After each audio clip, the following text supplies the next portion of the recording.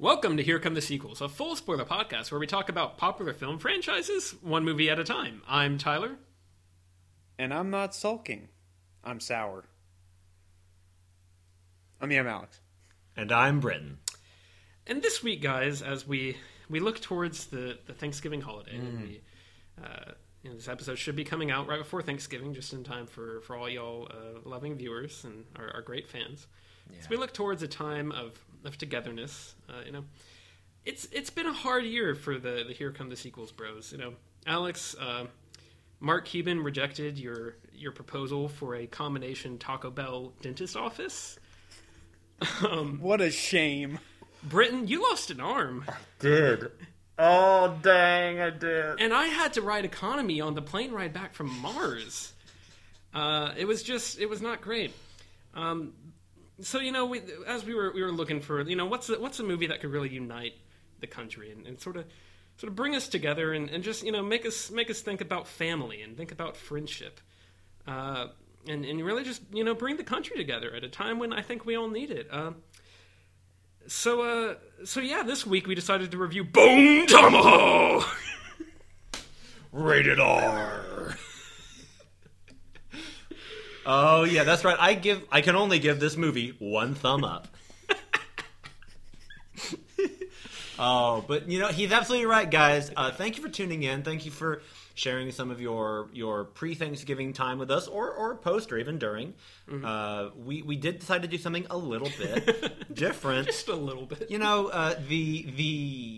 The tale we are told by imperialist, capitalist America, I'm being signaled to stop, is that... By our producer. Regis. No, that Thanksgiving is the time when the Pilgrims and the Native Americans came together and shared a meal, much like in Bone Tomahawk. Mm-hmm. How are you guys? Do you guys have any big Thanksgiving plans? No. Because I'm still reeling over Mark Cuban rejecting my amazing idea. You had a place to eat, and now you can't go there anymore. It's such a shame. Gotta say, that would be the best way to get me to the dentist. That's wait. At the end. You have to sit there getting your cavity taken care of, and they're like, "But don't worry, there's a prize at the end." Oh, I thought it would be the other way around. That they have to clean. Yeah, after. It's like I follow a trail of Taco Bell, and then a dentist office collapses on me. Just falls on top. I'm stuck in it, like Bugs Bunny. It's just a loop. You're stuck in there. It's like Hotel California. You can check out anytime you like, but you can't ever leave. That might be what that song is about. I'm beginning to see why Mark Cuban turned this down. Is he still even on Shark Tank? Probably. Warm smell of gorditas rising up through the air. That was good. Thank you. That's good. I wanted more, but that's, I know, but I was like, how does the rest of that song go? A hotel in California. I haven't listened to any radio station in a while. Sure. So, Alex, tell us about this movie that we did. Guide us in. Sure. Much like Thanksgiving, this movie, brings people together of various backgrounds and creeds and then just splits them right down the middle. Bone Tomahawk, directed by S. Craig Zoller from 2015. It has a 91% critic score on Rotten Tomatoes and a 73% audience score. I've seen this movie twice, and I loved it both times. Gentlemen, what are your best things and your worst things? Would you like to start, Tyler, or shall I? I was going to say go for it. Sure. Follow your dreams. Yeah, I've seen this movie... I've seen it full through twice. Recently, I started rewatching it, got about halfway through-ish, maybe about a third, and then when I found out we were going to do it for the podcast, I was like, I'll just save it. And it might be one of my favorite movies. This is I would say this movie was one of the gateway movies to getting me into watching horror movies more regularly. This and Hereditary. I mean, also like movies like Get Out and A Quiet Place, and sure. More accessible movies like that certainly helped. But and Twilight and Red Riding Hood, and Hansel and Gretel, Witch Hunters. All the greats. Sure. But all the classics. So Ghostbusters 2016. I'm going to lead with my worst thing because X-Men Dark Phoenix. Yes. Just to kind of get my one real quibble with the movie out of the way. And this is a fairly serious critique, but I don't want it to feel like I am really calling the movie out harshly. My worst thing is the fact that in this movie, the non-white characters are essentially villains, victims, or validations. Right. And obviously, our primary antagonists are these troglodyte characters, these Native Americans who are so far removed from what we consider society that they still retain a lot of more animalistic, brutal ways. You have two black actors in the movie who... One of them has a few lines and is killed very early, and the second, he works in the bar, the Learned Goat, and he is there. He might get a map at one point. And then, of course, the wonderful Zahn McClarnon, who I know from Westworld, who is wonderful on that show, shows up in one scene to give exposition and explain to the audience and to our characters who these troglodytes are, and also to explain not all Native Americans are like that. They're their own thing. They're not us. And I think that the cynical look at this could be that this movie's just writing its own permission slip. They just want to, make it okay for them to do all this terrible stuff. I don't think that's what it was. Maybe it's because I love the movie so much. I don't want to. Sure. I have some rose-colored glasses here. But I think that more so Zahler was like, I don't want people to get the wrong idea. I have this idea, I have this setup, but I want people to understand, like, I don't think Native Americans are savages. I'm not accusing all tribes of being cannibalistic monsters. Sure. So here is a device, here is someone who would know to come in and kind of express that. I quibble with it mostly in that non-white characters don't get more representation or better representation in the movie, and I guess a way to fix that would be if one of those people had been on the trip with our main heroes. Right. Not that I would want any of our main heroes to not be on that trip, but it's like, okay, what if we had a fifth person, but then how much would that change the dynamic of just this movie is everything is set up so carefully. Yeah. Who is where at what time and how many of anybody there are at any point is also specific. So... I don't know. That is a qualm I have with it. It is not enough for me to levy this movie is racist argument, but it's something that I would feel remiss to not mention. At the very least, it doesn't go out of its way to like include non-white characters. Yes. It does enough to be like, we're not trying to show this. We're not trying to say that this is, like we were saying, like what Native Americans are like, but also it's a white cast. Right. Basically. It is, that we are following. Like, those are our protagonists. Yeah. It's kind of like... And Zahn McClarnon is clearly a very intelligent person who is like, I will not go with you on this trip. It is very dangerous. Yeah. And he's very smart about it. And the black characters aren't like, racist caricatures by any means, and they're not even... treated like the one poor guy who's just going, he's trying to help out the horses. Yeah, and then the horses down, and there you go. Murdered, and it's like, well, all right. And I don't even think that the white characters, I don't even think like speak to them in like derogatory ways. I don't. Sure. There's no slurs thrown around, anything like that. But still, I felt like it is worth noting. Yeah, it's clearly it's made from a white male perspective. Like that's obviously what the origin of the movie was. Yeah, and it's not to vilify the film or Zahler at all, but is like, that should be noted. Yeah. So that said, I want to say my best thing, which there are many, many things to choose from in this movie for me.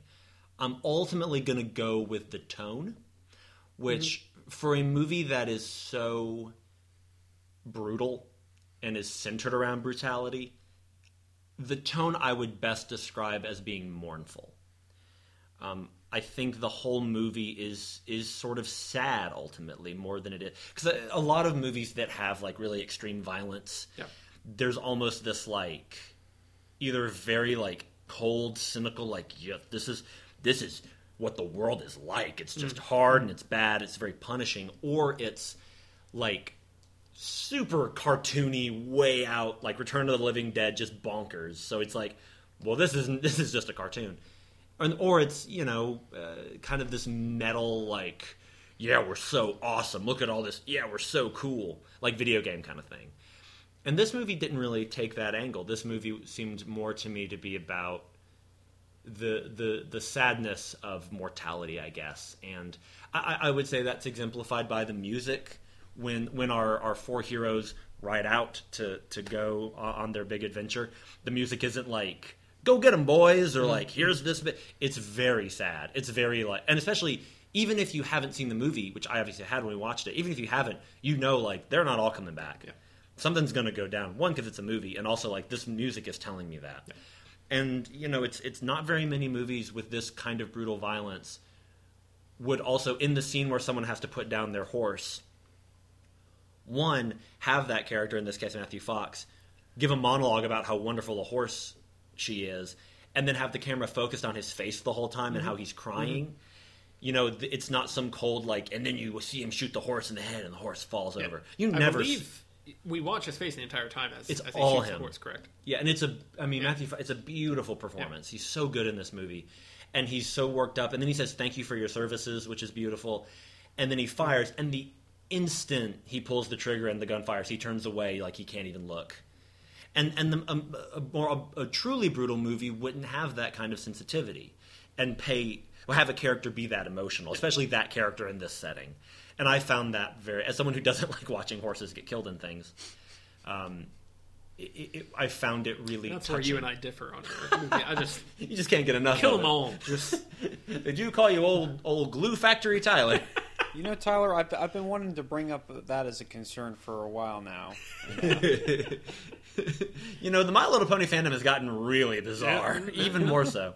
But yeah, I think that the tone in this movie is just, and maybe that's one of the reasons I can stomach it more when we get to those brutal points, is that this movie is sensitive. This movie is very much about men who love their wives deeply. Patrick Wilson is so clearly desperately in love with Lily Simmons' character. Kurt Russell's relationship with his wife. The scene when Richard Jenkins goes to his wife's grave is just so sweet and beautiful. Like, this is not a movie about tough guys doing tough stuff. There is some vindicating revenge and some yes, we got him.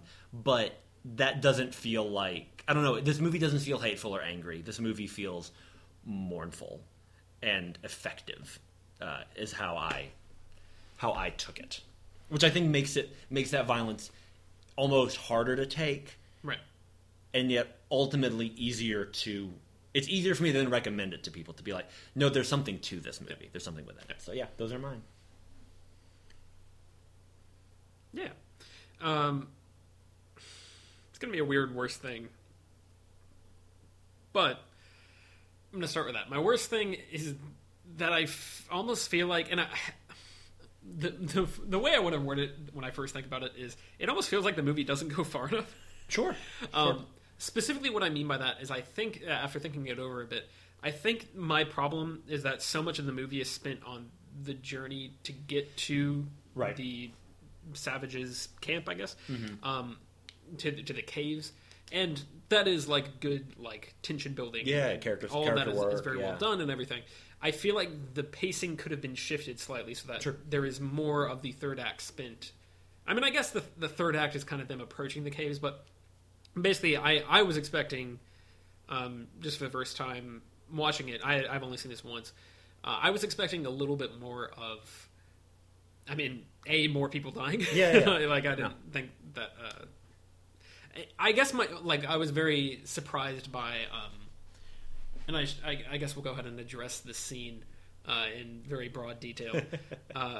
There is a scene that, if you've heard anything about this movie, you've probably heard of. I think because Britton, you recommended this podcast, or this on the podcast. I've talked about it a lot. I haven't done an official recommendation, but I've talked about it a lot. But yes, there's a scene that if you've heard about this movie, you're probably aware of. That is a pretty horrifyingly brutal scene. Yeah.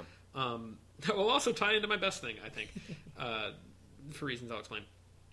And I don't want to like talk too much about it. If no one else subjected themselves to this movie without knowing what it was about. So like, basically, a man is the bone tomahawk is used in very effective ways to render a man into multiple pieces. We'll put it that way. Yeah, I would say. specifically 2. Yes. And the man is later consumed. Sure. Which off actually, screen. largely, there is an almost funny shot of the leader walking around the cave with his leg, just kind of chewing on it. Yes. It's not funny, but it's almost there. Yes. And the man this happens to, I mean, we're a full spoiler podcast. We can talk about this. Is not not one of the main characters. No, he was the deputy. Yes, who we've seen once. We saw one scene. He disappeared. And basically just like shows up at the end for that. Yeah.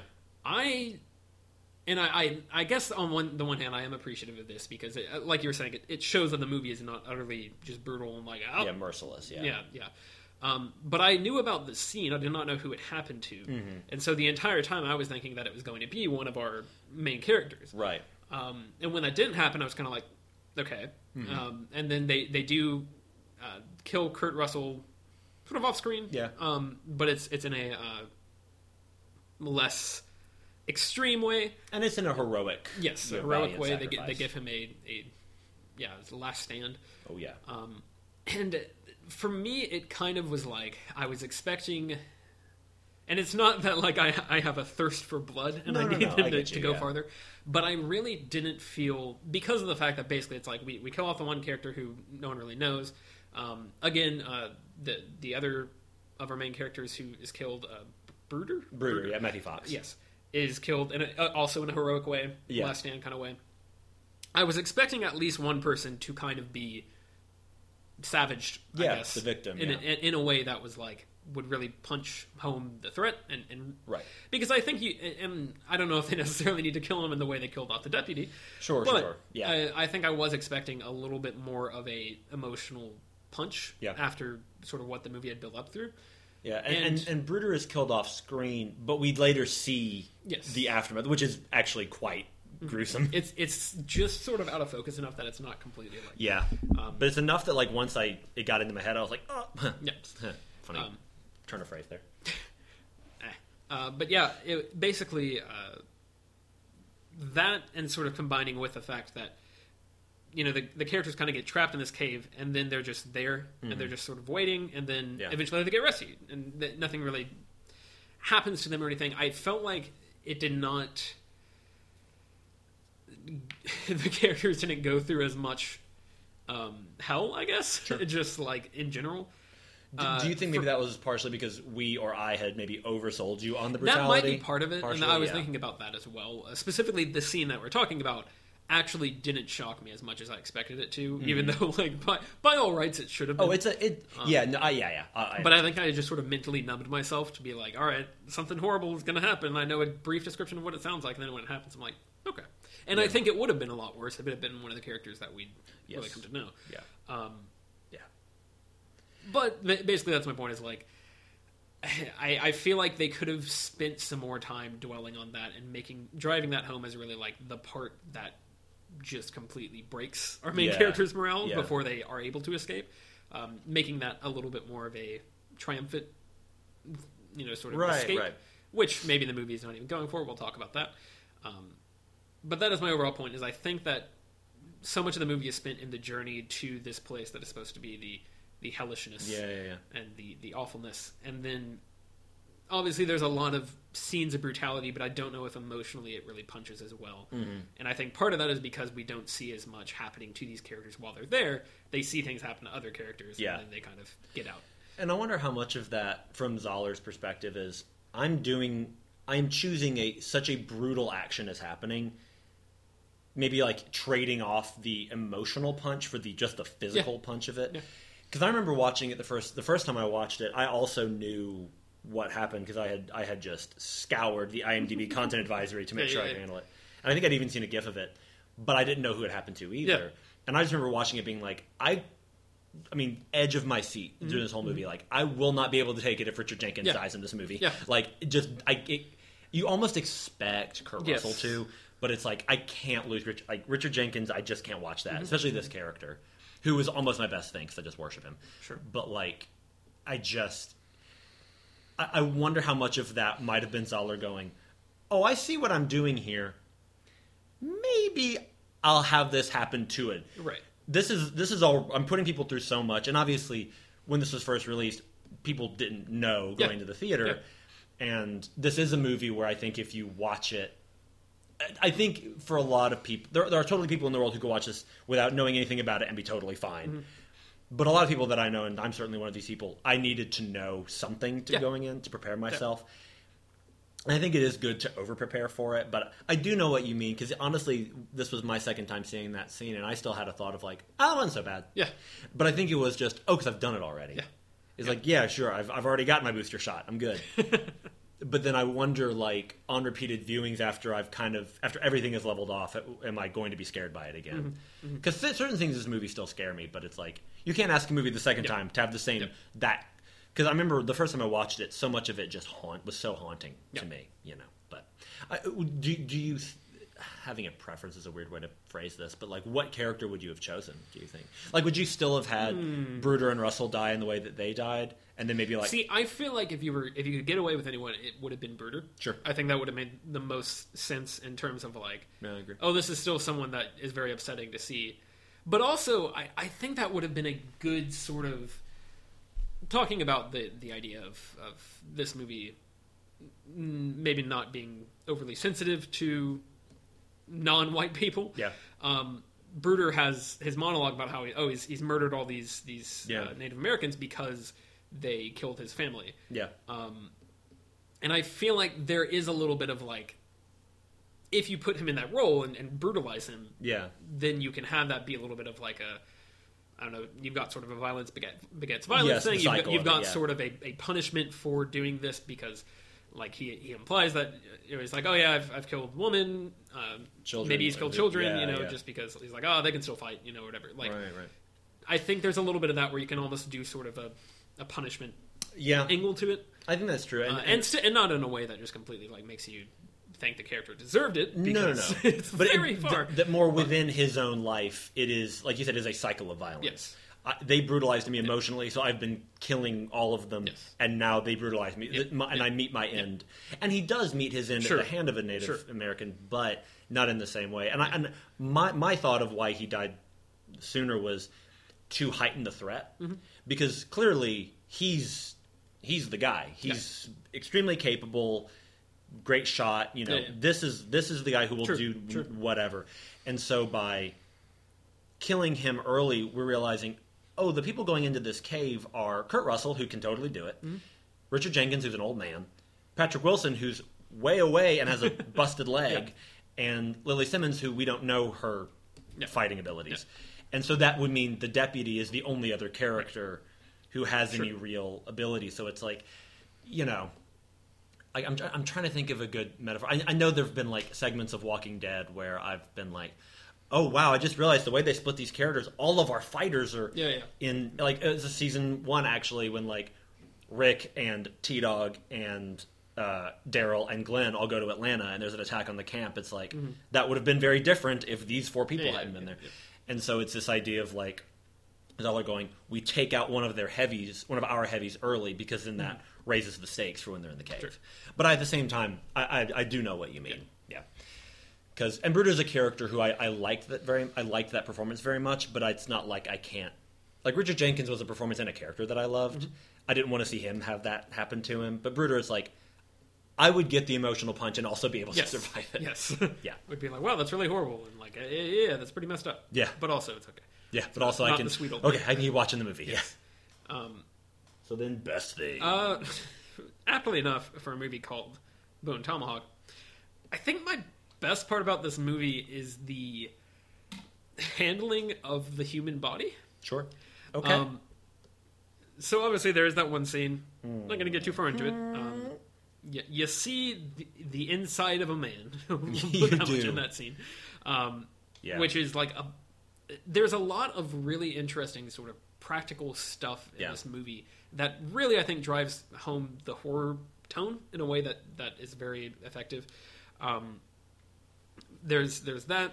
There's the whistle things they have in their necks. Yes. That maybe the scariest thing in the movie. Yes. So they have these horrible screeching like calls to try and call to each other. And Patrick Wilson tears one out of a guy's neck and blows on it to call his like basically to distract him, yeah. And does that kind of funny take where he tries to blow on it and like says to spit some off because it's got all like the viscera and on it's it. horrifying, and it's a very interesting idea. Yeah, that scream like is genuinely terrifying. Yes, very haunting. It's an in-universe way to explain a horror movie monster's loud noises. Yes. Yeah. Exactly. And it also, just in terms of sound design, you're going to have your cake and eat it too with jump scare noises. Yeah.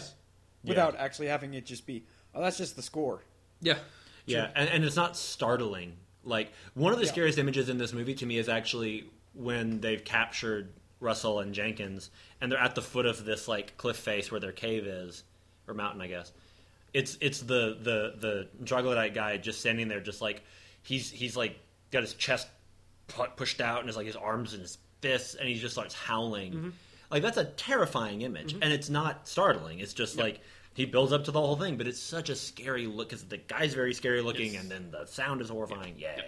But you're talking about the handling of the human. Yeah, and the way Kurt Russell is at least sped towards his demise is that they slice open part of his kind of near his ribs, stomach, maybe right under his ribs, and they stick a burnt whiskey or whiskey flask that's been sitting in a fire. They stick it inside of it, which is it almost turns comical by the end because he's sitting here like up against a wall with just this whiskey. He doesn't even attempt to like get it out. It's just sticking in. Well, and they also like they cut off one of his fingers. They just or he's like on the bars of his cage, like, hey, you listen, and they just kind of hit him and it knocks his fingers off. He chops off the front of somebody's foot. Someone's standing over him and he chops their foot off with one of the tomahawks. Yeah, or at least like part of their foot. It's something. Yeah. It's like the front half. Yeah, and there's just a lot of like.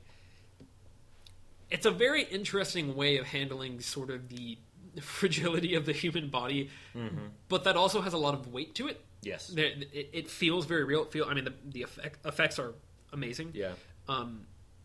It just, I don't know. There's something about it that makes it feel super real. Makes it feel like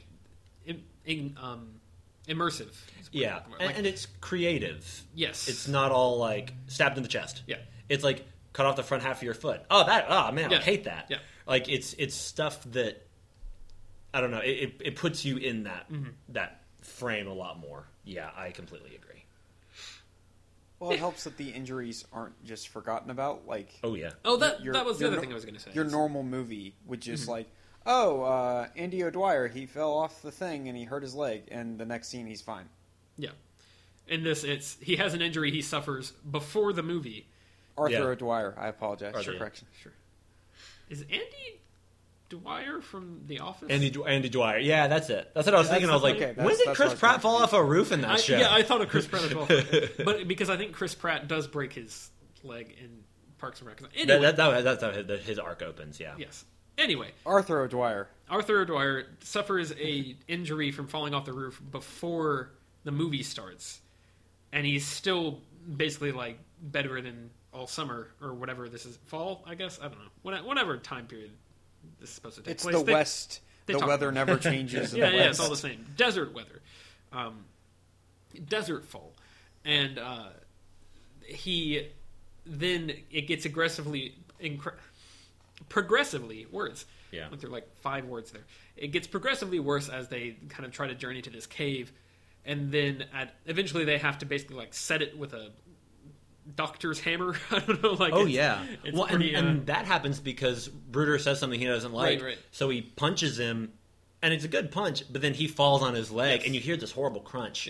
Yeah. And he's dragging around a crutch the whole time, and he's dragging himself along, and like basically just having to find ways to keep upright. There's this consistent conversation about will it get infected? Yes. And he has tincture of opium. Which could knock him out, and is that medicine, which comes into play later in I said this while we were watching the movie. Every event begets another event. Like, there's nothing really incidental. I mean, there's incidental dialogue and stuff, but like, all the events in the movie affect the next event or come into play later. Like, even him getting his legs set, and then they go way on ahead of him. That allows him to come in the back and save everybody at the end. So.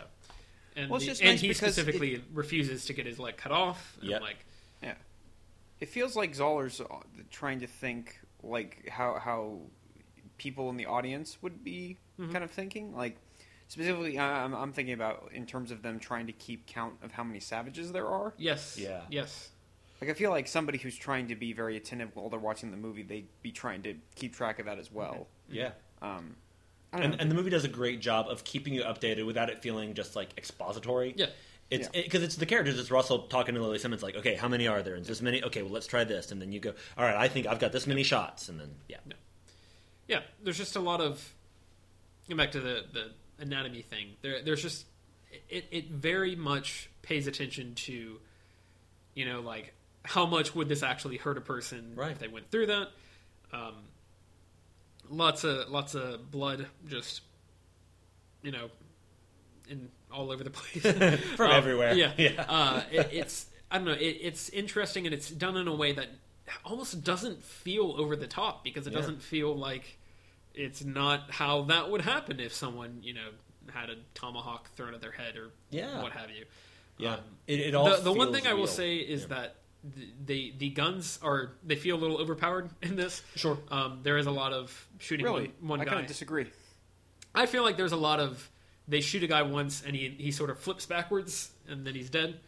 The bullet did seem to have a lot of impact. Yes. The specific shot I'm thinking of. Yes. There's a couple of those. But then there are other times, and this may just have been guns at the time, where I feel like they were aiming at him and it fired, but it didn't hit them. Yeah. Which that may just be, I don't know anything about guns. Yeah. Like when Arthur's trying to shoot the guy with the bow and arrow, and like one Oh, breaks yeah. the bow, and another one like it grazes the savage. Yeah, that part is kind of funny because and then he's like trying to reload, and the savage is like he shoots the top of the bow off, and the savage is like ugh, and just throws the bow aside, and he's like trying to get his knife out or something, and then Arthur's trying to get. It's kind of funny. Yeah. I don't know. I appreciated how matter of fact the violence was. No, in the I movie. agree. Because I feel like it's something like this in a premise like this. It would be very easy for it to verge on just glorifying violence and just being super over the top and just kind of indulging in that. But with the tone that this movie sets up, obviously that's not going to work. So what do?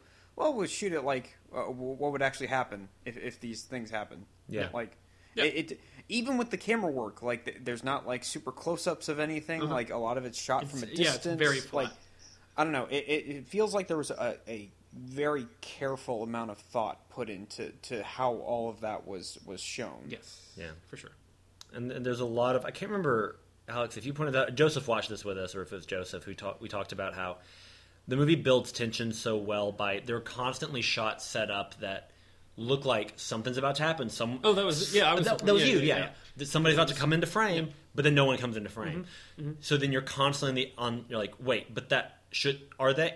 And so then when they do show up, and every time a savage shows up in this movie, it's scary. Yeah. It's like, okay, I don't know. Someone could die here. Yeah, exactly. Which is really hard to manage because there's like the trope of the final girl in a lot of horror movies, like slasher movies and stuff. But this movie, I'm like, there's no reason for me to believe that all of these characters won't die. Or any of them. Yeah. They might all die. They might. So, There's no reason to feel like this could go every which way. It's very good about like. And it's a simple concept. It's not this like, oh, if we use this sound, it'll trigger this sensor. It's like, no, I'll just keep making them think something's about to happen, but then it doesn't. Yeah. And then when something does happen, I'll shoot it interestingly. And you're sort of just like emotionally raw by the end because you're like, yeah, I was very like... Your nerves are frayed. Mm-hmm. All right, Alex, what do you got? My best thing is going to be the cast. Yeah. I really like everyone. Man. And not just like... Obviously, like everyone's giving really, really solid performances, but also just the way they play off each other. Yes. It's almost like a road trip movie for a good honestly, part of it. though, yeah. And considering it's like they're just on horseback and whatnot, I don't know. I still found it like really, really compelling. And obviously the dialogue's fairly sharp, so that's good. I'm not sure I would exactly call this a horror movie. It's Sure. obviously got horror elements, and the third act kind of turns into a horror movie. Yeah. But this is kind of what I want from more horror movies. Sure. In terms of the first 2/3, it's almost like it's in a completely separate genre, and we're just like building tension slowly and getting to know the characters. So that way, when the stuff happens in the third act, then you care and you're fully invested. As opposed to your average horror movie where the scares happen within like the first 5 minutes and they don't let up and you don't have any time to really care about anyone. Yeah. Yeah, and this movie does have horror elements in the opening. Yes. But then there are breaks in the tension. And I think like Hereditary is a movie that I mentioned that I love that has horror, and it is a horror movie about supernatural stuff. It's a totally different kind of thing. And that's a movie that kind of dances in and out of the horror stuff. There are entire scenes that are not about the horror element, and then there are scenes that are. And so obviously at the end of that movie, that's when it all really kicks into gear. But there's because it's a tricky balance with horror movies, you know, to how to tease out that, because otherwise you burn your audience out by the big finale. You're like, well, you've been freaking us out the whole movie, but you also don't want to not do anything. So then people are watching it like, but is it a horror movie though? And some movies can pull that off, I guess. But yeah, I genuinely want another movie. And it can be like any genre. It could be a buddy comedy. I don't know, of Kurt Russell, Matthew Fox, Patrick Wilson, and Richard Jenkins. Like, I don't care. Completely different context. Change up their roles and kind of their kind of power structure within their own group. I don't care. Yeah. The four. I personally think that the best scenes are just when the four of them are hanging out and just kind of talking to each other and interacting. All of them are giving really wonderful performances. And shout out to Richard Jenkins, of course, because he's the one person where I feel like he is truly becoming someone else. And I've only seen Richard Jenkins in a handful of other roles. He's like a really good character actor. Oh, yeah. But I'm never going, oh, that's not Richard Jenkins. This one, like, he completely changes kind of the way he moves, and his voice is completely different from how I've normally seen it or heard without it. doing, like, a crazy voice. Yeah. Right. Yeah. But I thought, like, he fully, like, just became a different person. Yeah. And I don't tend to point that out that often, and I think that's just because I don't notice it very often. Sure. Well, so it's just nice as, like, he's not even the main character, but it's nice to have someone like that who just, like, completely transforms and is giving it his all. Mm-hmm. It is my favorite performance by one of my favorite actors. Like, right. And he is someone who often plays sort of stern characters, but he has this very inherent sweetness to Richard Jenkins, which you'll see in, like, The Visitor, which is the movie that really introduced him to me, or, like, Liberal Arts, North Country, Shape of Water, most recently. But this movie takes that and just, like, really dials it up and leans in on it. And he's really funny. Mm-hmm. Like, this movie's very, very funny. It's not a comedy, but there's a lot of good lines in it. And this movie has a lot of, like, the Western archetype characters. Yeah. And he's the, like, cook to be played by, like, a Gabby Hayes or somebody back in the day. Like, yeah, well, I go get I seen him up in them hills. I know it.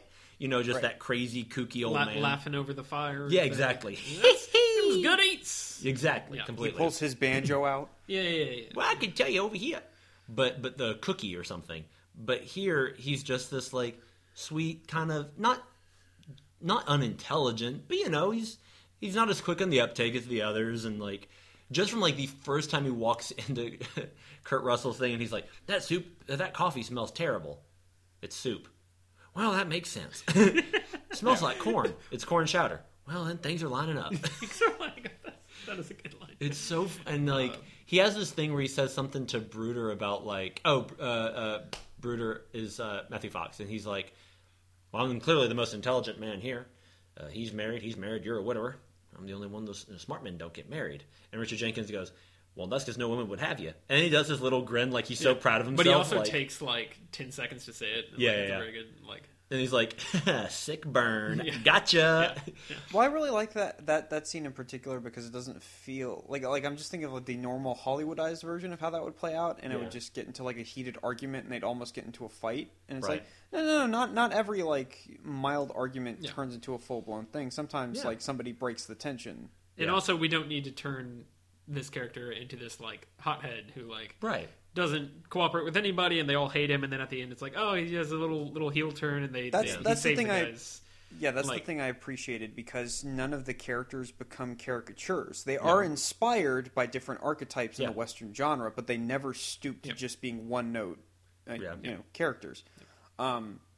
Matthew Fox in particular, he could have just as easily been like he's a lone wolf, he's doing his own thing, and then he like screws them over at the end. Yeah, yeah, and Matthew Fox is an actor who, I mean, I've seen all of Lost, and I really like that show, and I'm sure I've seen other stuff, but this is like the next level for him. He's so good in this. And I think that really speaks to, is it Zoller? Zoller.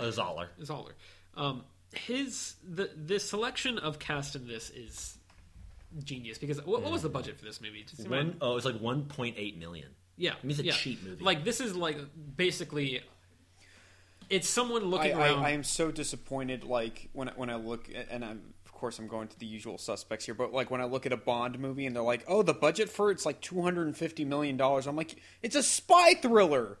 Alex, I hate to tell you, but The Usual Suspects wasn't a Bond movie.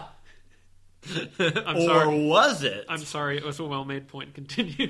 Oh, I must have had the DVD in the wrong case. That's fine. My name is, and he looks outside like a Bond, tax and bonds office, and he's like, Bond, Chains Bond. Oh my god. But no, But yeah, I seriously, agree. like you look at something like this, like this is like this looks beautiful. It's shot beautifully. All the effects are great. I mean- it's all practically done. There's not a ridiculous amount of digital work. Like, why can't bigger studio movies do something like this? But all of that, I mean, just putting a pin in all of that we can talk about, just the cast alone is very much like, all right, who can I get that would do this and we can pay? Yeah. Right. And it is a perfect set of people to get for that role. Like, basically, it's like, okay, we can get Kurt Russell. We can get him in here. He's the biggest name we can get. All right, There's the sounds green great. light, yeah. Slot him in. And then like Patrick Wilson, Matthew Fox, and Richard Jenkins. It's like, okay, these are all people who have been in a lot of things, and they've been around. People know them Yep. more or less. They may not recognize exactly where they know them from if they're watching the movie for the first time. But just like we can get this collection of people. It's just a very expert like. Yeah. Let's get a cast that is not like your, I don't know, like your Hateful Eight cast or whatever. Sure. No, it's not to say A lot of anything about character Hateful actors in Eight. that, too. But like, But I know what you're saying. but I'm saying like that, it's not something where you look at like a movie that it's like, all right, let's get all the big name guys that we can get Right. in so that we can really sell the movie. It's just Your like, Valentine's Days, your New Year's yeah, Days. sure. Let's just grab the folks that we can get, and let's get really good performances out of him, because I assume he probably has seen things that he's Sure. really thinks he can work with in other movies Yeah. or shows or what have you. Well, and it also helps that the script for this is obviously so beautiful. Mm-hmm. The dialogue is so gorgeous. And Matthew Fox apparently has said this was like his favorite movie he ever made. Like, he loved making it. He always wanted to be a Western. I think Kurt Russell, Zoller, if we haven't mentioned it, was and possibly still is a novelist. I think Russell had maybe even had like a pull quote on one of his books. He had read one of his books and just loved it. So I can imagine both of those actors being like, yeah, I'll do this for cheap. Like, I'm good. Like, I just want to do the movie. This is awesome. And I don't know obviously I wasn't in the room. I don't know the deals here.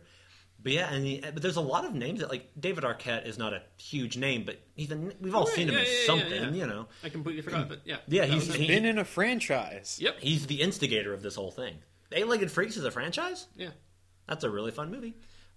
Speaking of body horror, but yeah, but I know what you mean. It's like, rather than casting for fame, but they cast known actors. I mean, it's basically just. It feels like, I mean, and obviously Kurt Russell is the one who's movie star, like yeah, come on. the stuck on the poster and everything like that. But even then, it's Kurt Russell who is making a name for himself really by doing a lot of like very specific, well chosen roles as he gets later in his career, A lot of genre as work, opposed to like, oh hey, let's well, we got if we're gonna make money on this movie, we got to get Brad Pitt, we got to get Matt Damon, and we got to put, which could be a wonderful movie, but that's not what the director is really going for here, and that's not. Yeah. Obviously, he didn't have the resources to pull something like that, and I'm sure he probably prefers to work with a little more lower key cast to make sure you can really get into everybody as their character. So, yeah. yeah. I want to break down the performances a little more, but first, Alex, do your worst thing.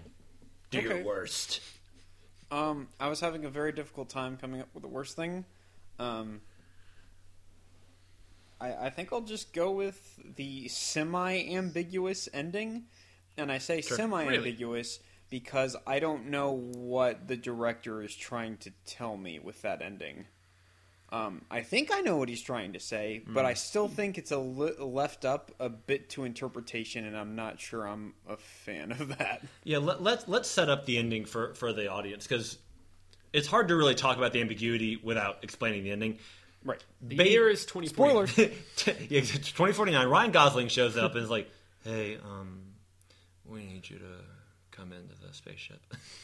I don't know. I love Ryan Gosling in his cool coat, but basically the survivors of the massacre, or of the gauntlet, leave, and they were told there are 3 savages. That's who's left. That's who's coming. So they leave. They hear 3 gunshots, and one of them is holding a rock as their weapon. And they leave. They hear the 3 gunshots, and that survivor kind of smiles. I think you can say who the survivor. Yeah, Richard Jenkins. I know it feels like the entire time it's like, oh, we don't want to give too much away, but then it's like, well, actually, full spoiler podcast. Kurt Russell is left in the cave. Yeah, Kurt Russell's in the cave after a scene that I will definitely talk about.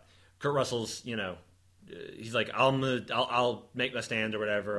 You got 3 of them coming in. I can do it. And Richard Jenkins leaves with the other 2. And then the last shot is the rock that Richard Jenkins had. He drops it, and it's the rock on the ground. Fade to black. Cue electric guitar. That's right. It's time for the Ghostbusters theme. Bisecting makes me feel good. But yes, so that is a semi-ambiguous ending, more in terms of is this a good or a bad ending? Yes. Right. I don't know if it's supposed to be telling me, oh, hey, we heard the 3 shots. Just film language-wise, that means Kurt Russell was able to kill all 3 of the savages. Mm-hmm. And now we can go home. We're going to be okay. Right. Yeah. But in terms of the movie that we've sat through for over 2 hours, I'm not sure if that interpretation necessarily jives with the tone and the feel of this movie. Yes. Because this movie is going so far for the realistic version of things where we don't have a hero who makes the sacrifice play. We have a hero try to do that, and he immediately gets a tomahawk thrown in his face. Right. Mm-hmm. Though he does take someone down. No, he does take someone down, but he doesn't have the glorious "give me the dynamite, I'm going to blow everyone up." Right. We don't get that, which I appreciated. That would have been very, very dumb. But we don't. There were other guns around that one of the savages could have picked those up. There's a number of ways you can be like, I'm not sure that were Kurt there Russell other guns around, because Russell gets the repeater, and I think Wilson had his gun when they left. Didn't Richard Jenkins have a gun? Maybe. I don't know. Matthew actually, Fox have a gun? Yeah, because Matthew Fox had a gun when he Yeah. was killed, I think. but as far as in the cave, I'm not. I don't remember. Not sure. But I know what you're saying. And also, 3 shots could have been used on one. We don't know that was a 3 headshots. Yes. Right. Yeah, I play video games. You don't always get 3 headshots. Sure. That could have been 1, 2 on one person and 3 on the. Yeah, you don't know. Right. But We're then, missed all of Britton, it. Right. I think you had mentioned this after we watched it. We all love Richard Jenkins and we love his character, but he is he's slow on the uptake. He's a little behind, And he's not as combat tested as the others. So the fact that he so easily just drops his one weapon is just, are they just going to continue to make poor choices? Sure. and is that the because he is the optimism in this group, and he's the one who's like, no, I want to. The flea circus was real, which is a whole amazing thing. Right. Mm-hmm. And is it that we're going to be okay, but we're not actually going to be okay? Because again, the team leaving is him, Patrick Wilson, who's got a bad leg, and Lily Simmons, who, not to say she can't defend herself, we don't know that. She's also supporting Patrick Wilson. Exactly. And they don't have horses, they don't have food. Mm-hmm. And so say Kurt Russell did kill all 3 savages, and the savages are done, and we don't have to worry about it anymore. They still have to walk back to Bright Hope with no food, no supplies, and if any other bad guys show up, bandits or whoever, they're kind of at the mercy of just nature. Right. So yeah, it was a 5-day trip back with horses. With horses. Yeah. Yeah. I definitely think that it's a movie where Zoller's like, you can decide what you want, but it's probably not super good. Yeah, and I don't know if it's supposed to be kind of Zoller's maybe taking the easy way out and be like, all right, you guys can figure this out. Clearly, Kurt Russell got off the 3 shots, and we're fine, we're safe. Yeah. I don't know if that's his intent or if it's supposed to be ambiguous. And I definitely felt like it was, being my first time watching it, hadn't talked about it with either of you first. I definitely got the feeling it was supposed to be ambiguous. okay, I think that specifically the fact that the movie does have a lot of dwelling on optimism and hope and like you're talking about the flea circus discussion where it's like Richard the town is called Bright Hope, the town's called Bright Hope. Richard Jenkins, and they descend into hell. Yep. Richard Jenkins literally says, "This is hell." Yes. Oh God! Like, man, when I first saw the movie, that the way he says that line, like, is so perfect. Yeah. Because it just really sets that tone of like he's like crying as he says it, and oh man, it's so brutal. Yeah. He while they're in the cave, he's like, no, they had actual little fleas that were pulling the circus around. Yeah. And Lily Simmons is like, yeah, no, it's true. Yeah, they had real fleas. Most people don't, but they did. Yeah. And then she winks at Kurt Russell to be like, actually, it's not a thing. But, Yeah, it's this continuing promise of hope because the one guy who gets taken out by the savages in an extreme way, Kurt Russell's kind of trying to talk to him the whole time That's that it's right. happening, and he's going, "The cavalry's coming, and we're going to avenge you." And then afterwards, Richard Jenkins is like, "Oh, I didn't know you had that in your back pocket. The cavalry's coming. That's awesome." And Kurt Russell goes, "No, they're not. I told him that because if that were happening to me, I'd want somebody to tell me the exact same thing." Yeah. And then beautifully, when they're dragging Kurt Russell over, Jenkins starts saying the same thing. Like, we're going to avenge you. I'm going to do it. I'm going to avenge you. And which is lovely. Yeah. Right. And so it's very much that recurring thing of like,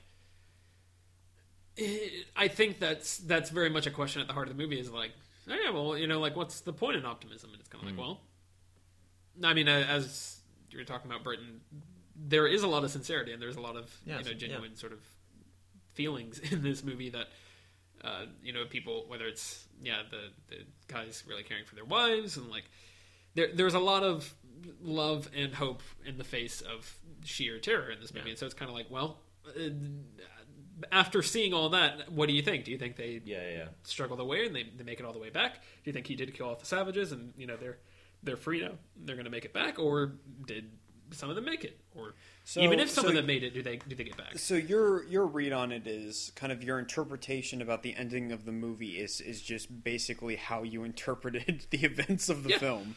Yeah. Okay, I think that does make sense. That vibed for me, and I think that's a very interesting. I actually think that almost sort of saved the movie for me.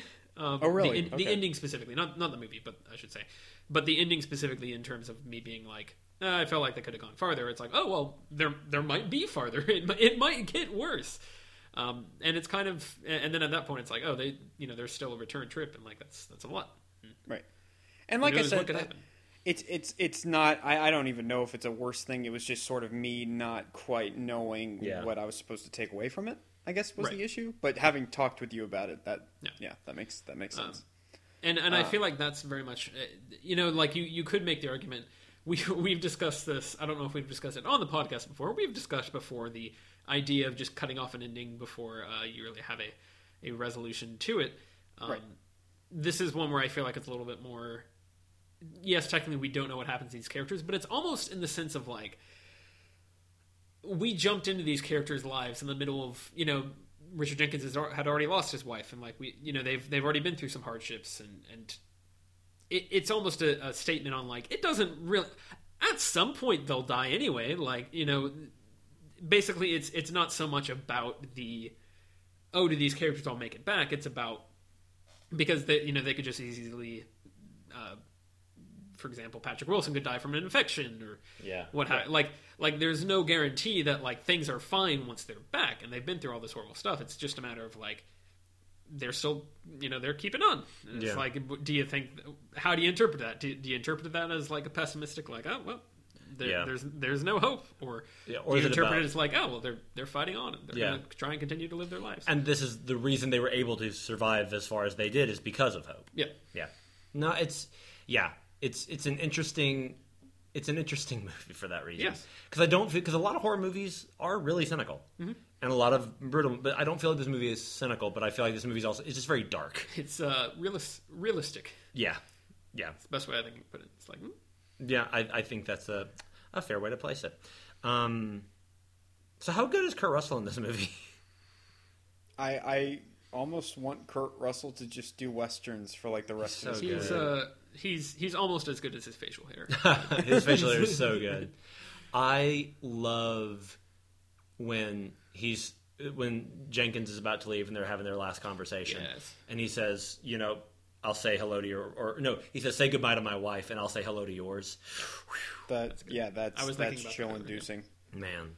But then I also love that, I talked about what vindicating violence there is. When Kurt Russell gets the kill shot. I mean, actually no, Wilson and Bruder get theirs. But and the laudanum helps. But when Kurt Russell gets the final hit, it's very satisfying.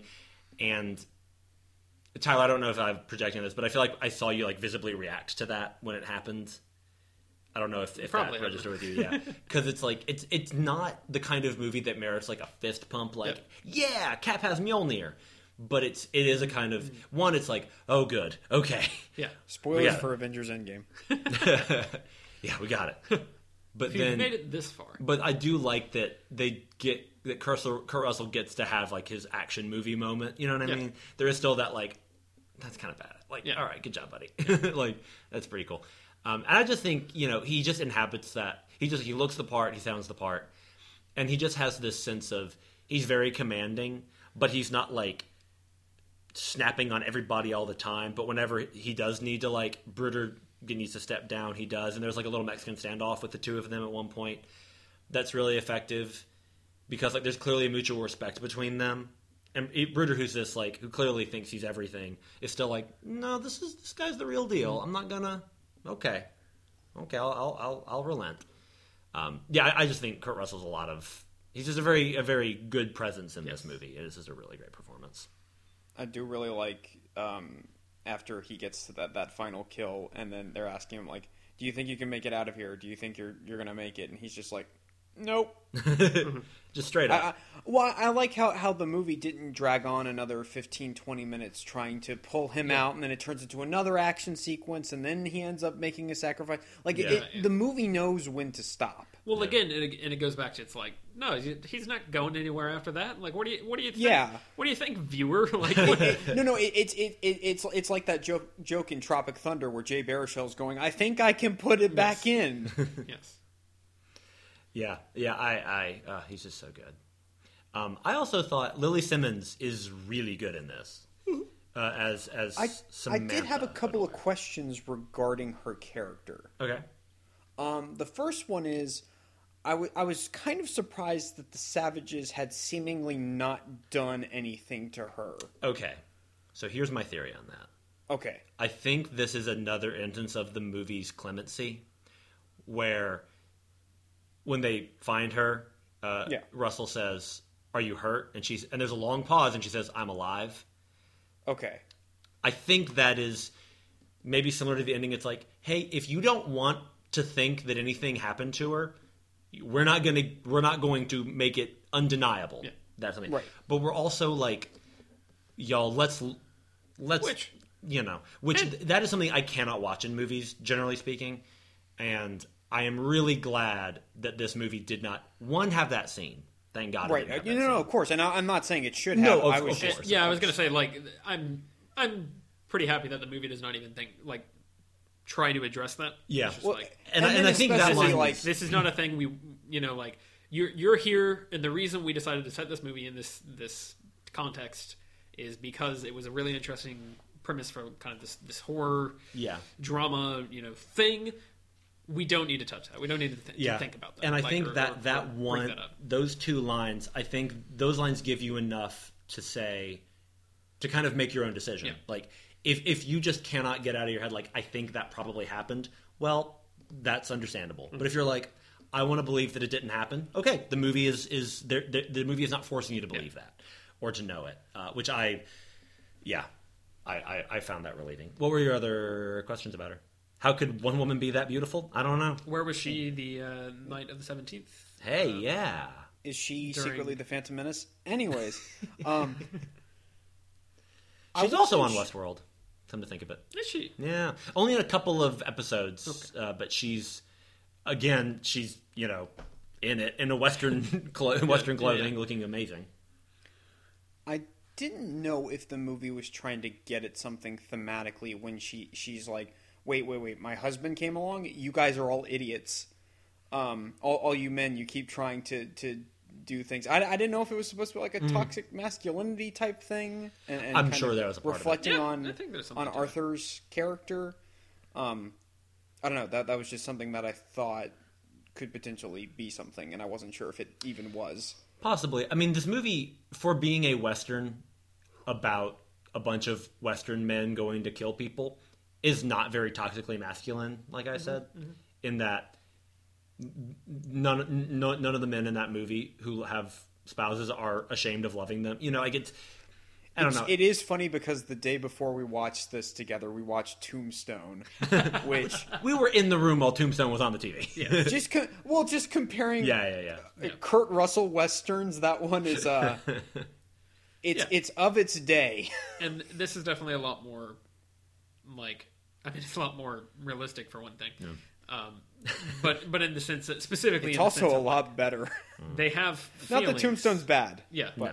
Like you were talking about with Matthew Fox's character saying goodbye to his horse. Like there's stuff there. It's like they are actually trying to be genuine human beings, even if they have flaws or they're kind of overly violent or whatever. And also the fact that they're overly violent does not make them good at killing. Right, exactly. Matthew Fox does not single-handedly massacre his way through the savages to save everyone. He gets killed after killing off maybe 2 or 3 of them. Well, and that because a lot of movies, True Grit, the recent True Grit movie, which is a great movie. Yes. A horse gets put down in that, and in a fairly cold fashion. Now, granted, many other things are happening at that point, so I don't hold that against the movie. Kind of a different context. Yeah, very different context. But a lot of movies like that would have they can't do the job, gotta put them out of their misery, I'm a cool guy. Yeah. And that's not what True Grit was doing either. But in this movie that they just had a guy grieve his lost friend and cry is not something you would normally see in a movie like this, which is very nice to see. Yes. Yeah. What did you guys make of, talking of the Lily Simmons exchange there, for me, the worst image in the movie, which are when they leave the cave, there are these women lying on benches whose legs and arms have been hacked off, and they have these wooden things stuck in their eyes, but they are pregnant and alive. Yeah.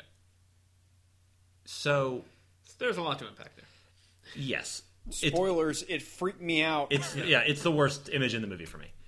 I had a conversation with somebody about this movie last week, and it was so up until that conversation, I had thought, oh, that's going to be my worst thing, because to me that felt so unnecessary, because I was like, at that point, we already hate the bad guys. We already know they're terrible. We don't need to see more of it. And her opinion of this I thought was so interesting. She said, up until, and I'm wildly paraphrasing here, but basically up until that point, could you view that the troglodytes were doing all of this out of just this animalistic nature? Not excusing the behavior, but they're so far away from everybody and everything. They have their own rules, their own society, and that they clearly are treating the white guys who come to their cave like cattle. Yeah. They're just kind of dragging them around, tossing them into the thing. No, shut up, cut off a finger. Yeah. They're not they don't try to talk to them. They don't try to sign or communicate or point or anything. They're just nope, you're in there. Here, eat this, fatten up. They don't even communicate with each other outside of these very animalistic screams.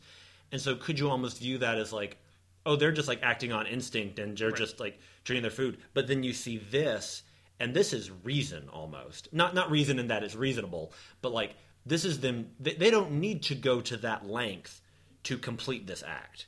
But they choose to be that cruel. So does that almost humanize them in the sense that it shows, oh, these aren't just human beings who are essentially animals because they've lived on the fringes of the world for so long, but these are human beings who have made choices to be this cruel, needlessly cruel to people within their own culture, not just outsiders or prey. but you are within our culture and we're choosing to be cruel to you. And so is it to kind of drive that home of like, oh, they're not animals, they know what they're doing, kind of a thing, which I don't know that it swayed me, but I thought what an interesting perspective on that image. I don't know, I thought that was just really, really interesting. Yeah. I don't know if there's much more to say about that. I think it is very drastic, or to specifically contrasting that versus, as we keep mentioning, how much them white folks from Bright Hope just love their wives so much. Yeah. I feel like that's true. I feel like we're making a meme out of that at this point. But that is like a point that the movie really drives home at the beginning. It's like, oh, these guys, they're just but they're all like they're devoted, loving husbands. This is a weird poll, but I feel like it's relevant. There's a tweet that I saw a while ago. Where it's someone making a joke about this fall is going to be I forget how they described it, like a Tolkien brotherly love fall, and so it's like kissing on the forehead and like yes, I do remember telling your friends how much they mean to you, and like it's that sort of thing where it's just very like they really drive that home at the beginning, and then it's like at the end you see this and it's like okay, they're clearly, and it is still. I don't know. I think that does dredge up some of the stuff with like, are you trying to say that like? Right. I mean, I don't think the director's trying to say anything about anything racially, but I think it does. Just the context and it's sort of just to fall on the context of which the movie is set up is that like you can't really do this without making it be like, are you trying to say that like this is? I don't know. It only possible for like a less civilized race or something like. It opens the interpretation that the civilized white man are not cruel. Yeah. These godless savages, and that this Native American professor, well, of course he's civilized. He's learned to speak like us and dress like us. Is it that kind of? It's very much. It is. And I agree. I don't think the movie is intending that, but I think it opens itself up to that interpretation. Yes. Yeah. Not my interpretation. But I think if you can put that out. Put a pin in that for a second. I think that is a good, like, an interesting way to look at that as the contrast of, like... Yeah. And that's literally the entire point of the movie is they're trying to save one of their wives. Right, that's true. And, I mean, obviously they're also trying to save the deputy, which is not going to work out. Yeah. The driving force of that is Samantha, yeah. And then, meanwhile, it's like this civilization would never go to any of that. They're just like, whatever. Right. They are, in a much different way, another form of cattle to them, practically. Yeah. Yeah. So, it is, and you can almost make a toxic masculinity argument about that, and looking at like all that. It's I don't know, it's interesting. Yeah. What really freaked me out was just kind of putting myself in the headspace of the characters as they're leaving the cave at the end. Yeah. Would I put the women out of their misery, or would I just leave and not do anything? I don't know. Did you guys have a moment in this movie or an element that like scared you the most or bothered you or like kind of, pitted your stomach the most? Because I talked about like the screams for me, and I mean, there's a lot of shots in this that do that for me. I can go first, but one of the parts that I think is so perfectly done is when they bring Richard Jenkins and Kurt Russell into there, and they're in the cages and they're trying to get out, and there's a little bit of music, like sort of underscore. And a lot of like Kurt Russell yelling and clamoring, and Richard Jenkins thinking about we're in hell. And then you hear Lily Simmons go, "Oh no, not him!" And then the guy with the boar's tusks walks in. I think that moment is so powerful because that's all she says, and that says everything. And then you only see his feet for a while, and it's from behind the bars, I believe, of the cage. Mm-hmm. The bars are like wood, but then they pan up, and you see this. I mean, massive guy, huge guy with this terrifying headdress and these boar's tusks in his mouth, like. It's such a scary moment, and there's just enough music to kind of boost it, but not like distract you from it. Yeah. It just kind of is like, and that fills it in, and it's just that to me is so powerful to kind of set up like, oh, now things are really bad. Yeah. Now the big guy's here. I think for me, what really freaked me out, besides the opening couple of moments where we see the savages. Like the opening with Sid Haig, which we haven't really discussed. Yeah, Sid Haig. That freaked me out because of how just abrupt it was, and then the black guy going in to look at the horses, and then they just come out of nowhere and just wreck him. Oh, and it's their shadows against the moonlight Yeah. too, with all the horses. And you see a couple of them just running sideways in like complete. It's legitimately terrifying. Yes, it does. I think for me, it's just kind of whenever the troglodytes would just kind of show up. Mm-hmm. Because, like I said, there's not like huge jump scare noises or anything like So that. much Like, of the ghost, the ghost. Whoa! So much of the action with them takes place in daylight. Yeah. Well, and there's not like you don't see them like milling around in front of the cave guarding it. Like, yeah, I don't know. She said she didn't want to see me again. I don't get it. I'm gonna. No, come on, man. You're a great guy. You know, like a lot of action movies, you have you see the guards posting out, and you only see them in scary moments. Right. The one I'm particularly thinking of is when Arthur is just kind of laying in a corner after he's just kind of crawled around, and just two of them walk into frame on the opposite side of the shot. I'm just like, oh god, he's not going to survive this. Yeah.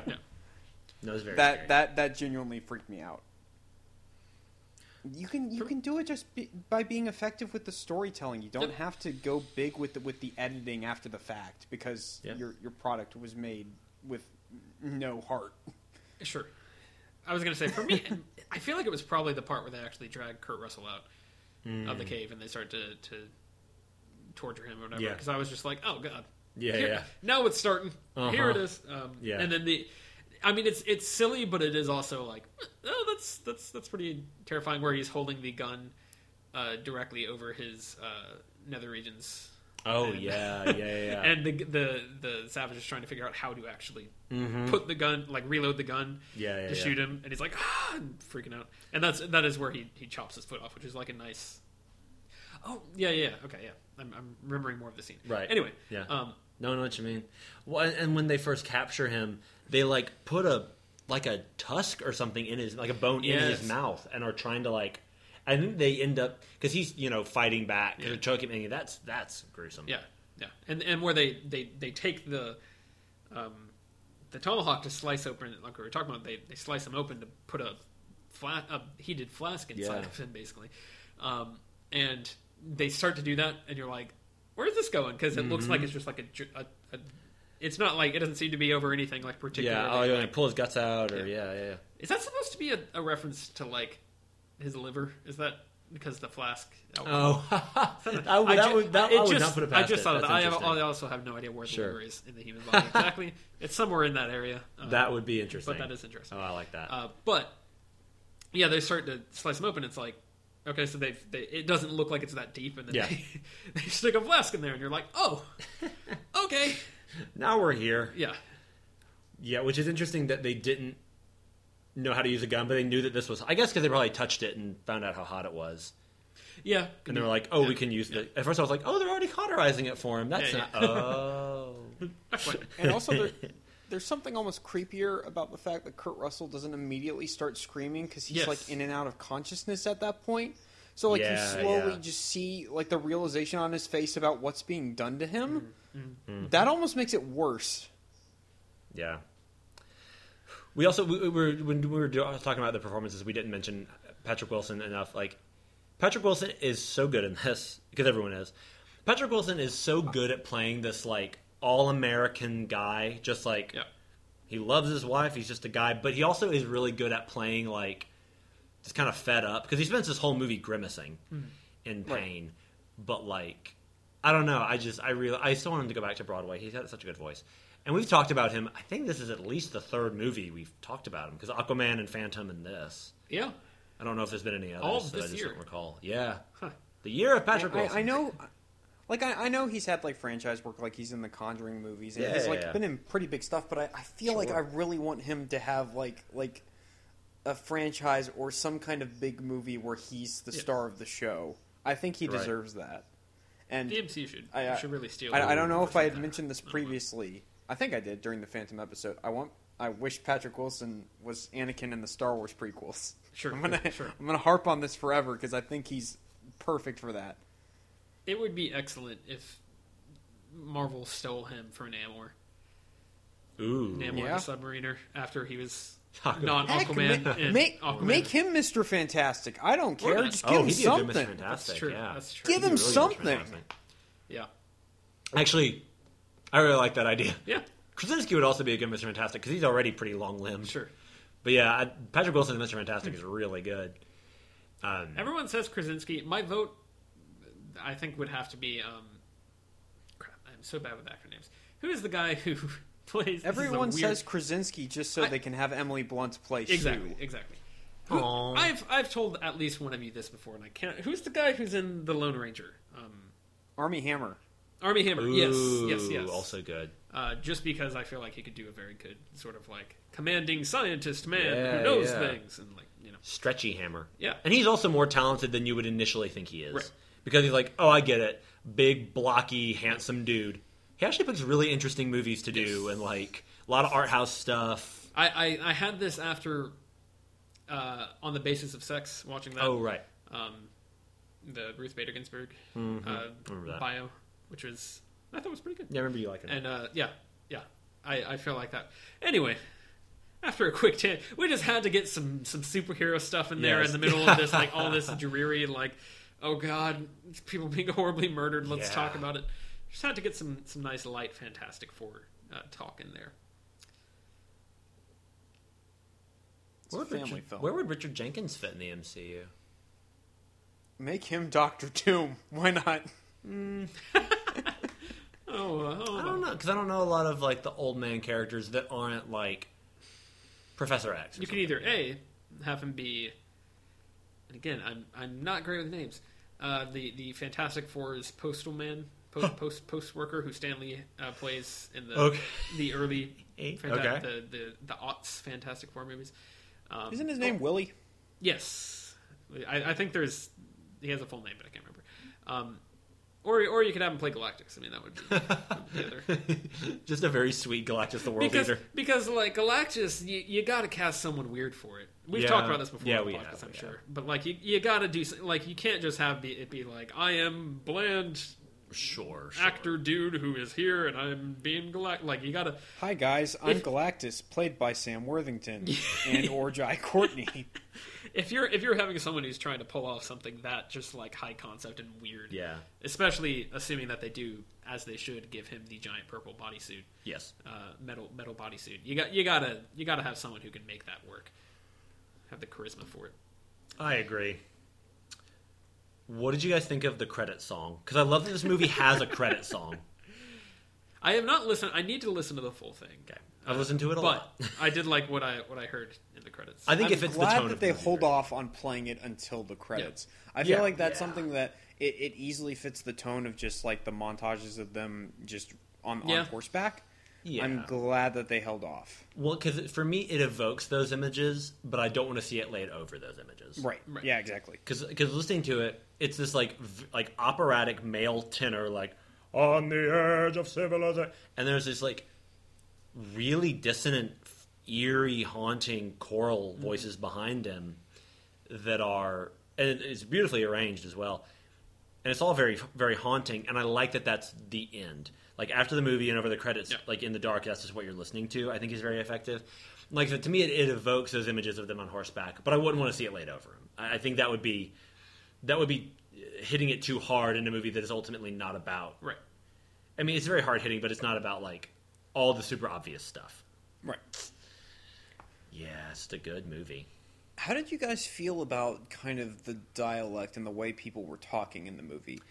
Yeah, my thought about that is, according to this, Red Dead 2 and True Grit, people in the Old West talked really good. I particularly like the bit where the bar owner walks in and Kurt Russell goes, "So what are you doing at my breakfast?" Yeah. Yeah. Yeah. I mean, These weird turns of phrase I like. oh, and how like Sid Haig keeps going, stick to the task.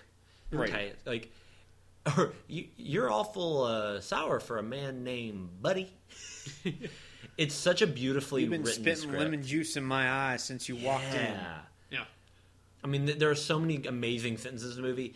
I think it is a little heightened of like people probably never really talk like that. People were never that Yeah, clever. I don't Yeah. even know if it's completely period accurate. Sure. Yeah. But to me, it's not like Juno was another movie that felt a little too cutesy in its hyper verbalism. But, I mean, I would argue that despite my love of Tarantino, several Tarantino movies, I do think he tends to go a bit too far with at least making every character sound like that. And I think it's, again, this movie takes place essentially in another world. It's a West. It's so far away from our own reality that I'm like, I can't prove people didn't talk like that. Yeah. And it's different. It approaches it in a different way than a lot of Westerns do in terms of being like, oh, hey, here's an interesting take on how people might have talked. And, right. Kind of what we can do with that. Yeah, and if I watched another, he has directed 2 other movies, and he has written 2 movies that he didn't direct. One of which is called Puppet Master: The Littlest Reich. Okay. So why am I not watching that right now? We should do the Puppet Master franchise. We should. I haven't seen any of them, but a lot of practical effects. I was not aware this was a franchise until just this Apparently moment. pretty freaky with a lot of creatures and stuff. I don't know if they all got theatrical releases, though. Yeah, at least 1 or 2 over which to have dominion. Sure. But his other movies are set in contemporary times. So if we had the same kind of dialogue in contemporary times, I wouldn't buy it. I'd be like, I don't think people are that. I don't know S. But then in a West, I also think I have I don't even know if it's a theory, but a pondering that the fact that this movie takes place in the Old West, people are talking different, dressing different, looking different. That's one of the reasons I'm able to accept the violence a little more easily. Because like Lord of the Rings is pretty bloody. It's all orcs and goblins and stuff. Walking Dead can be very gross. It's all zombies sometimes, but then Transformers. They're all Transformers violently dismembering each other. Yeah. And that's more problematic because those are aimed at kids, ostensibly. But like with this, it's like training kids so that they can watch Bone Tomahawk. It's pre-gaming them. But it's so set in another world. It's like I'm suspending so much disbelief because I know these actors don't look and dress like this all the time. So like this isn't happening in my town. I hope we do live in Alaska, but that'd be like Hold the Dark. You Bright Hope? But then when you watch this, it's like, okay, I'm already in a fantasy land. Yeah. So, yeah, I don't know. But I love... The dialogue was another almost best thing. Like, there are so many perfect sentences in it. Some that are just clever, and some that are just beautifully constructed. Yeah, I loved it. Is there anything else to touch on in this, or do you guys want to hop to letter grades? I don't really have anything. At least anything else. Tyler? No, I'm good. A+ for me. It is. What was it? It's easily one of the best movies I've seen in the last year or so, and possibly one of my favorite movies. I love it. Yeah, I think just considering it, I think I'm going A+ as well. And like as people well know, I don't give out A+ very often. Yeah, it's just this and the first Raimi Spider-Man, right? Yeah. Oh yeah, definitely. And Doctor Strange as well. Sure. Yep. I got 3 favorite movies: Doctor Strange, Raimi Spider-Man, and Bone Tomahawk. That's what I love. Nothing else. But yeah, I've given out. I think you understand my exact cinematic taste after that. I've given out just a handful of A+. Mm-hmm. Yeah, I think this is about as perfect as a movie gets. And even still, just like based on our discussion, there's a lot to read into and kind of discuss and dissect. Yeah. But like I said, for me, it's something that's thematic. If there's a lot of symbolism in it, all that kind of higher tiered critical analysis stuff. If the story and characters don't work, if that stuff doesn't make sense and feel emotionally resonant, I don't give a crap how many symbols you got and how deep your metaphor goes. I do not care. And this movie is a prime example of timpani and all bass. That. Right. This movie is a prime example. I don't know if you heard any of what we just said. Nope. I was just moving on. This movie is a prime example of it gets that stuff right, and then it's got the added stuff on top as well. Yeah. Tyler, did you say A+ as well? I think I'm going A. Okay. It's fine. Yeah. Joseph said A-. He wanted us to deliver that to you people. Just a couple of things like I mentioned with kind of the pacing and maybe not quite hitting quite as hard as I thought it could have, but obviously a wonderful movie. It is. There's probably at least a couple of A+ movies I've given out that if I look back at it, I'd be like, It's not really better than this. It is a little long. I agree. It doesn't need to be 2 hours and 12 minutes. I don't know what I would cut, but I'm sure you could shave off a couple of minutes here and there. Sure. But It's not so much for me the length, I think, as it is the way the length rides into. Gotcha. I think you could have the movie be the same length. I would just say spend more time. I see what you're saying. In the third act a little bit. Gotcha. Or I don't know if you can really. I don't know if it divides very cleanly into acts necessarily, but generally, Yeah. I feel like there could be a little bit more of a punch there, and we could get to know the character of the cave settlement a little bit more. Sure. I think. Maybe we only ever really see we just see the bars, and there's never really a sense that there's more that there's more of a place where they live or anything. Right. It seems like it's this is their settlement. This is where they are, and it's I feel like there could have been a little bit more about I don't know. No, I don't want to get too far into well, the movie's not good enough because it could have done this instead because Right. I'm a better writer than this guy. But to give a slightly more a slightly richer idea of Yes. their basically world. just I didn't get the full emotional impact. Gotcha. Just No, maybe it's a personal thing, but for me, I didn't feel it quite as much. So No, because I of the see because what of the you're things I saying, mentioned. So what are some other? I gotta go through. I gotta clean some of these out. Go through my A pluses. What else have I given A plus? All right, sir. We will start back at the beginning. Transformers 2, Yeah, Spider-Man, Spider-Man 3. Doctor Strange. First A plus was for Aliens. Fine with that. Yeah, that's fair. We're already on another page. That's good. That's good. That makes me feel better. I haven't given Yeah. out 5 in the first page. Second A plus is The Dark Knight. Okay. Sure. Okay. Third A plus is Back to the Future. Sure. Yeah. Fourth A plus is Logan. Okay. Oh yeah. I'm not upset by any of these so far. I'm not questioning why I did this. Fifth A plus is Rocky. Yeah. Okay. On board. Sixth A plus is that's a plus. Captain America: Civil War. Interesting. Yeah. And this is where I think well, the problem is that we've been comparing theme parks with film and it just doesn't It wasn't my fault this time. Tyler brought it up. yeah. All three Lord of the Rings A pluses. No surprise there. Sure. Let's see. Infinity War A plus. No surprise there. Yeah. The Godfather A plus. Okay.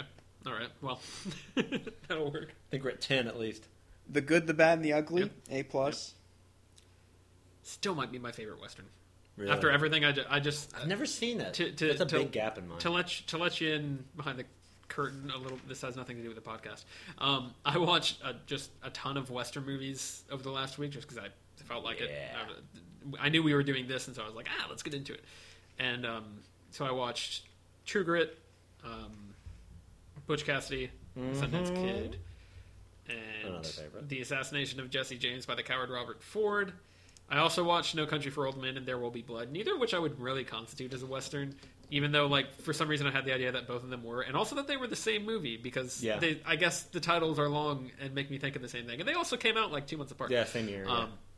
But, well, I and think also, geographically, they're very Western yes, adjacent. Yes. Yeah. And we also, like we mentioned, we watched Tombstone, and we watched this, and I still might have to give the nod to The Good, the Bad, and the Ugly. Wow. I know that Alex That's is not high a huge praise. fan of it, but I just feel like it is what I want out of a Western. Wow, okay. In terms of everything. Sure, Like sure. it's just I'm ashamed to have never seen it, but I will one day. I think you should take a look. Yeah, if I you get definitely the should chance. too. Get a big plate of It spaghetti. is very long.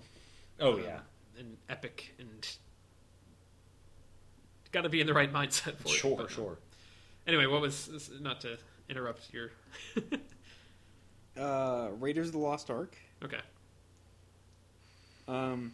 Avengers Endgame, you technically did not give an A Correct. plus. You gave an S. Correct. So take that as you For will. Stanley. And then that's it. Alex, do mine. I want to be in the club. Oh, okay. I was gonna say the only one I. That's the problem because it's kind of it's a bit spottier with yours, but I can go back and check. Yeah, you just Since- give bad opinions about movies. I really don't- do. You know, it's just And I also wasn't here for as many. no. I think that's is what I mean, Lord of the Rings would give I would give S pluses to all three of those movies. Are you kidding me? I love those movies. S for Stan Lee to the Lord of the Rings. So this is based off of Britain's kind of. He hasn't been in all the episodes, okay? No. It's good podcasting right here. Dark Knight, A+. Yep. Jurassic Park, A+. Oh yeah.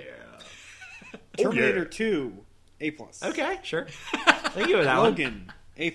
Yeah, dude. Definitively less confident about Terminator 2. But I'm alright with it. Sure. Let's see what we got here. That might be it. Endgame, of course. Yeah. A+. And Nabo and Tomahawk. Oh, yeah. Paranorman. Paranorman, yeah. Kind of an And then this outlier one. there. Yeah. But, okay, so 7. Yeah. Yeah, it is an interesting. What about those? It's an interesting task we've given ourselves in trying to rank, especially because of the fact that we do so much franchise stuff.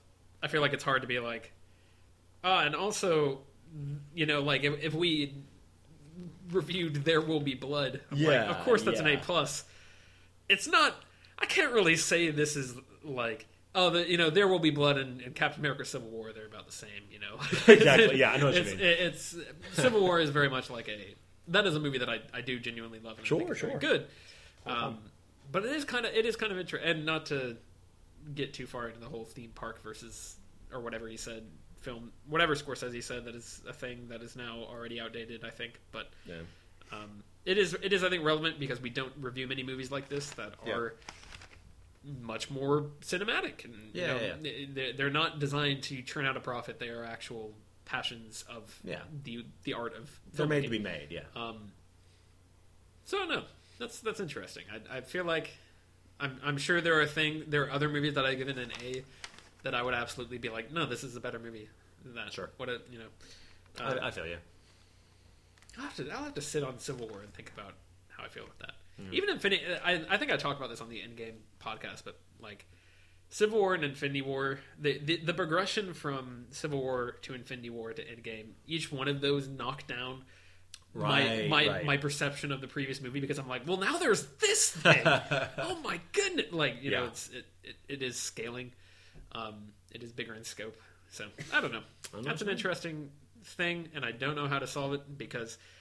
I think there is a point where if we just started reviewing, there are a bunch of movies we could review that I'd just be like, yeah, it's an A+, and it's like sure. I don't have a distinction for within the A+. Within the A+, I feel like there would be a huge of mostly non-franchise movies, but there are definitely a lot of movies that I feel like I would be like, oh yeah, this is an A+, but it's not. I can't differentiate this from this other thing. Yeah, so. I know what you mean. Yeah, I know what you mean. Would you guys want to go around the table and say what we're all thankful for? No. Alex? I'm glad Tyler said it so I didn't have to. Well, I'm thankful that I can do this podcast every week because I am not a very social person, and I get a chance every week to sit down with my 2 treasured friends and talk movies, and sincerely, it makes me... I get so excited every week to do the podcast. I don't always want to watch the movie. Because sometimes it's Because sometimes it's But what if you only live once this time, But also sometimes it's when you have an obligation, even if it's watching a movie, you're suddenly but I could also do this other thing. Hey, Britton, welcome back to the podcast. We're reviewing the Twilight Saga Breaking Dawn Part 2. I know. But that was different.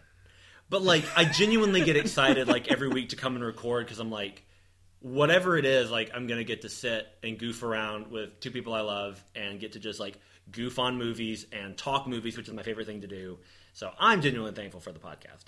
I really thought that was going to be just a segue to your recommendation. I can now hop into that. So this whole episode is a recommendation for Bone Tomahawk. So I'm not going to do a full recommendation. I do want to give a vote of confidence, though. An official Britain vote of confidence. It's got the Britain seal of approval. Yeah, it's just me with my one arm doing a thumbs up and looking sadly at, I don't know, something I can't eat with both hands. But I took myself to the movies the other day. On the morning before we watched Bone Tomahawk, actually, I went and saw the new Charlie's Angels. Okay. And I just want to give it a vote of confidence. The box office is not good. The IMDb score is, I would say, unfairly low. I suspect some... I wonder I what could know. possibly... That's never happened on the internet before, Britain. I know. I suspect some chicanery up behind the scenes there. But Guys, I promise I haven't done anything shady with my IMDb profile. I promise, guys. I loved the movie. Which you have not seen. Which I have not seen. Also, full disclosure, I don't have an IMDb account. Just in case. Just in case. I don't know a lot about... I know the base of the Charlie's Angels. I haven't seen the other movies or the old TV show. The movie is not perfect. It's not, like, amazing. But it's a fun movie. The performances are good. I did not know Patrick Stewart is in it. Huh. And he is. And when is he not really fun to watch, you know? It gives Jimon Hansu slightly more than other movies do. And genuinely, I think Kristen Stewart is fantastic in this movie. It is a performance you do not get to see from her very often, where her awkwardness is not, I don't know how to be a person, but she's like so in love with the spy life. A lot of her stuff is like, what? Oh, yeah, sorry. Oh, wait, what are we talking about? Like, she's just so energetic, and it's so different and really fun to watch. Ella Balinski is great and jaw-dropping. Naomi Scott's a lot of fun. I mean, it's not a perfect movie, but if you are someone who looks to box office receipts or, aggregate scores to tell you merit, maybe don't do that in general, but don't let that mislead you on this movie. It's a fun movie. It's a fun time. You got a lot of fun cameos at the end of it.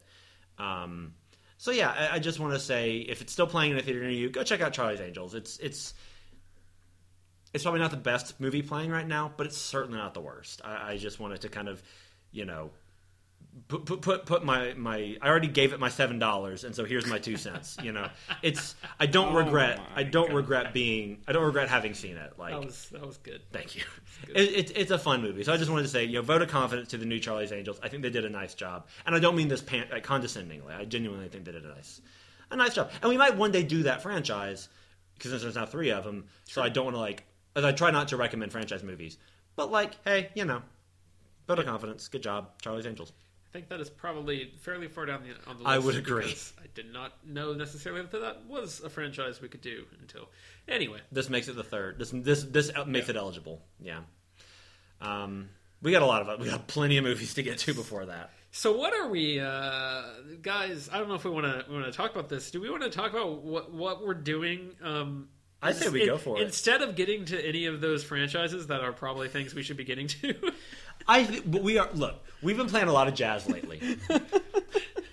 We've been just doing a lot of what if we did Phantom? Sure, let's just do Phantom of the Opera, whatever. We are doing another franchise next, though. Yes. Yeah. And I think with about 5 asterisks following it. I think yes. I can confidently say that we will be back to normal in the new year. Yeah. Scheduling worked out actually really. One of the reasons we're doing this is because we noticed this will time out conveniently. Yes. We will be doing the Santa Claus franchise. Yeah. For the Santa Claus trilogy, as I call it. Yeah. We also will have a fun one that ties in with that for our big Christmas holiday special, as we do every year.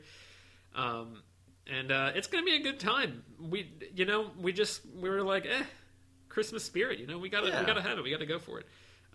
We've talked about doing this a lot for a Halloween franchise. At some point, trying to kind of tie one in with that. And since we missed out on that, we didn't really time it well enough this year. We were like, this is also a good move. It's to get some Christmas spirit in there. Yeah, so. And we realized we will have 4 Christmas episodes, quote unquote, out in time for the end of that. Yes. Yeah. And then after that, I think, do we know the next franchise we're doing? I think we will be finally returning to the James Bond franchise. Okay. We've stalled for as far as Britton and I possibly can. Yeah, unless we want to try, unless I can hypnotize Alex into a New Year's episode or something and watch I don't know. I don't know about you guys, but I think The Living Daylights makes for an excellent New Year's episode. What's a franchise that we could do 50 episodes of? Ooh, I think. Hey, you guys want to do that Game of Thrones thing we talked about? Yeah. Or we could spend each episode talking about an episode of Twin Peaks, the original. We could, and then we could That go would into be the great. new ones, so we'd have Oh, another. you're Like, right. you I like that idea a lot. Yeah. Actually, I think that would probably clock out at about 50. We could do Firewalk with me. Yeah, it's a Twin Peaks podcast now. I think guys. that makes it. Well, and at that point, it would be remiss of us to not do his filmography. Sure. To not dive into Eraserhead and David Blue Velvet Lynch. and all that stuff. I think we Yeah, should also yeah. review his discussion about meeting George Lucas. That should be an episode in and of itself. Sure. We just play that audio and release it as an Second by episode. second. Yes, we'll call it the David Lynch minute. Yeah. But yeah, we're gonna do our holiday stuff, wrap up the year, and then we're gonna be back. Get back on track. Should do some James Bond. Yeah.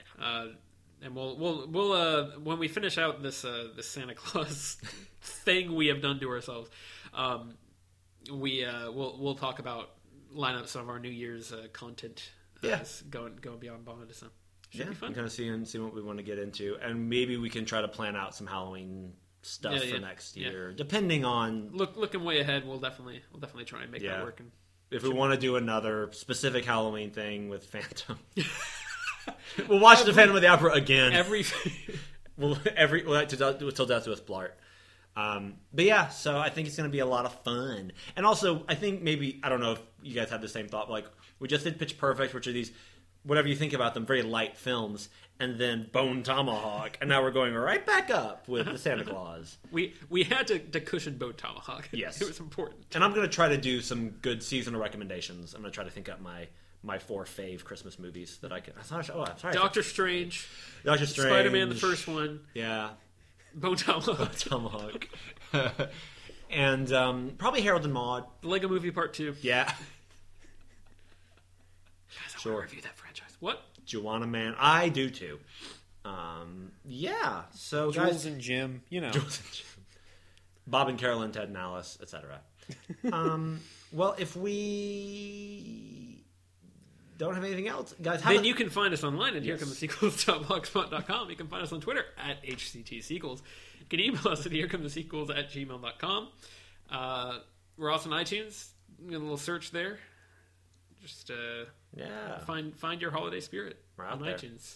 And have a great Thanksgiving, everybody. Whatever you do, whoever you're with, have a good time. Have some food, chill. Watch a movie, whatever. Yeah. Watch Bone Tomahawk. Well, guys, until next time. Alex, do you wanna do the sign off? I don't remember what the sign off is. You're gonna figure it out. It's Every episode. Every week we do this. Hey! I know. I'm gonna have the exact same behavior. It's you guys that are insane for thinking I'm gonna change it. All right, we're gonna do it, and we're gonna let you figure it out. Yeah. All right, guys. Happy Thanksgiving, everyone. Thank you for tuning in. I've been Britton. I've been Tyler. And I've been Alex, and you're having a wonderful Thanksgiving and Black Friday, and oh God, the crowd's coming in for Walmart shopping!